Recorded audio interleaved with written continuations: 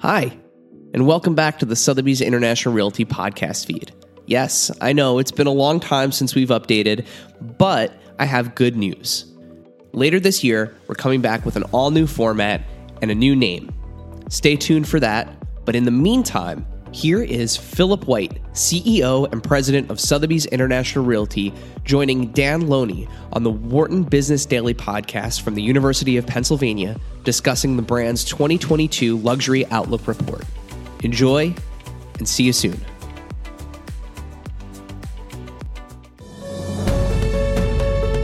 This podcast is brought to you by the Wharton School at the University of Pennsylvania. Well, we have seen a sharp rise in housing prices over the last 2 years, but are we seeing the same type of growth in the luxury housing market? Plus, with the expected rise in interest rates coming from the Federal Reserve, how will those impact the sale of big dollar properties in the near term? Philip White is the CEO of Sotheby's International Realty. Philip, great to have you with us today. Thank you, Dan. Thanks for having me on. Thank you. Yes, so we are seeing. Yeah, go ahead, Dan. I was going to say, how similar is the luxury market in terms of pricing and value and impact, similar to what we're seeing in the overall real estate market over the last couple of years? Well, it's interesting. Back in 2008 with the credit crisis, the high-end market led us out of that, quote, real estate recession. And I felt like, in some ways, the pandemic, although there were different circumstances, clearly, I did expect that the high end would lead us out of the pandemic back, starting in March of 2020.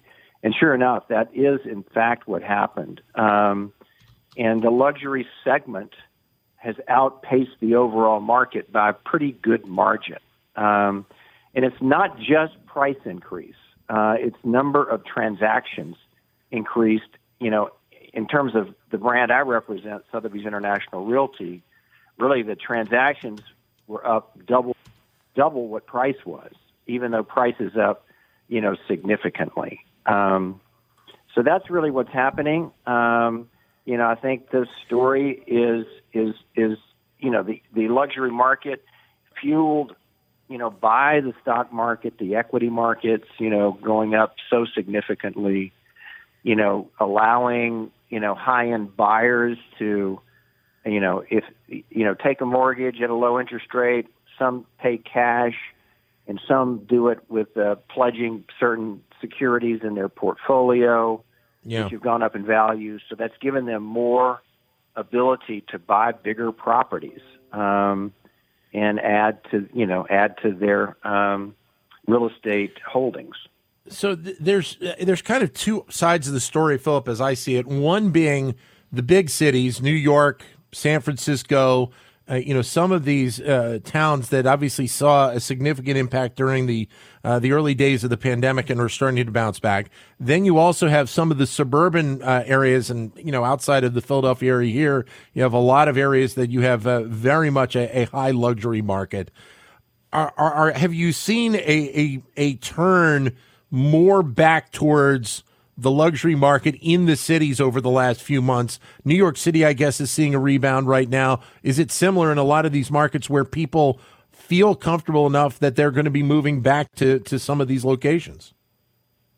Yeah, and I think, what was reported, Dan, didn't really happen. I think some people thought there was this mass exodus from these big cities, which really didn't materialize in any significant way. It didn't increase inventory levels, as an example. Now, those same people were out buying other properties, a second home, in some cases a third home, if they had the wherewithal to do that. But we didn't see a mass exodus. Certainly 2020 was a tough year in Manhattan, but it came back really strong in 21. San Francisco, we've not seen a market in San Francisco like it was in 21 really ever before. Price increases, multiple offers, and the same for Los Angeles. I was just out there. We had one property that sold recently. There were 61 offers on it. And that probably those 61 offers came in very quickly, correct? They came in very quickly. So there were 60 unhappy people. So where are the hottest markets right now for luxury real estate? What parts of the country are drawing the most attention right now? Well, I think, the no state income tax states are hot. Florida leads the pack. Again, we have, offices throughout Florida. We're in Palm Beach. There was an example 2 weeks ago where there were over 30 offers on one property, first day it went on the market. That's not the norm, but it happens. Texas is not far behind Florida, and even California. Some people report, California, but Californians are buying outside of California. Idaho, Texas, Colorado is where they're buying. But there are many people attracted to California, certainly wealthy people because of the climate, access to the, ocean, the beaches, and the climate is just, fantastic. Is there the three hottest markets? Colorado is a hot market too, Dan. Very hot. Right. I was going to say, Philip, is there a market out there that maybe is not traditionally thought of as one that really has drawn a lot of attention over the last year or two? Well, I think what we're starting to see, Dan, is traditional markets like Nashville, but it's the communities outside of Nashville. Right. The exurbia. That we're starting to see more activity in. Even, smaller towns outside of Orlando, as an example. And that's a combination of people being able to work from home or hybrid working is what we're calling it now, which is where, people are going to be in their office, maybe in a metro area, but not 5 days a week. So that allows them to buy potentially more house, more land, what have you, outside of Orlando or Nashville. But then it allows them to commute when they to their office. We're seeing that a significant amount, and that's playing out really throughout the country, whether it's in Idaho, the Hudson Valley of New York State, many different markets, Atlanta, the exurbs around Atlanta, Georgia. So we're seeing that. That's a definite theme that we're seeing. How much, and to what degree, I guess I should ask, has the chip shortage played a role in some of the new luxury home development over the last couple of years? Obviously, with so many more IoT devices in homes in the last decade or so, that's kind of hit across all kinds of housing over the last few years. Yes, it has. And so that's the supply chain issue. Every part of a new construction, a new house, is in fact costing more. Most of the reports were about lumber prices going up during the pandemic, but it's really everything. I think the chip shortage impacts appliances more than anything. So you can't count on, an appliance that you might choose for your home being readily available. The wait times are longer and the prices are higher. So yes, you're right. That's again driving up, the cost of a home. So let me ask you about a unique element, which I saw in a couple of stories recently, is that we're actually seeing a rise in terms of people paying for homes, or at least paying on down payments of homes, using cryptocurrency. And I'm wondering if you're starting to see that playing out a little bit in the luxury market as well. Well, we're starting to see that, Dan.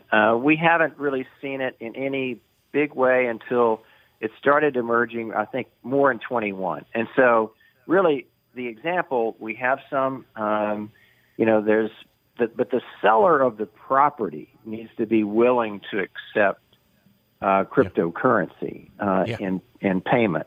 And so that's not as widespread right now as we predict it will be in the future when crypto becomes, more of an accepted currency. So, but it is starting to play out. I think we'll start to see more transactions, and certainly we'll see them internationally as well. Crypto, does allow for cross-country payment. So that's one of the advantages of crypto. So let me finish up there in terms of what is the luxury market looking like internationally at this point, And are you seeing some of the properties being bought here in the U.S. once again having that international flavor? Yeah, I mean, we had a record year internationally in 21 and 2020. Even though some countries, it's not level across the regions. We're very strong in New Zealand and Australia, even Japan. Parts of the Far East, though, China, did, suffer somewhat during the pandemic. But we've seen a great emergence in Europe, particularly the Côte d'Azur, the French Riviera, Greece, and London. London has come back, and we're seeing Americans attracted to European countries. Italy is a perfect example. And we're seeing more international buyers there. But we're seeing record sales in terms of prices and volumes in foreign countries. So, yes, I mean, it's again, the change in the lifestyle, the working from home, has really propelled the market. Philip, great to have you with us. Thank you for your few moments today. Thank you, Dan. Take care. Thank you. Philip White, CEO of Sotheby's International Realty. To keep engaged with Wharton Business Daily and other Wharton School shows, visit businessradio.wharton.upenn.edu.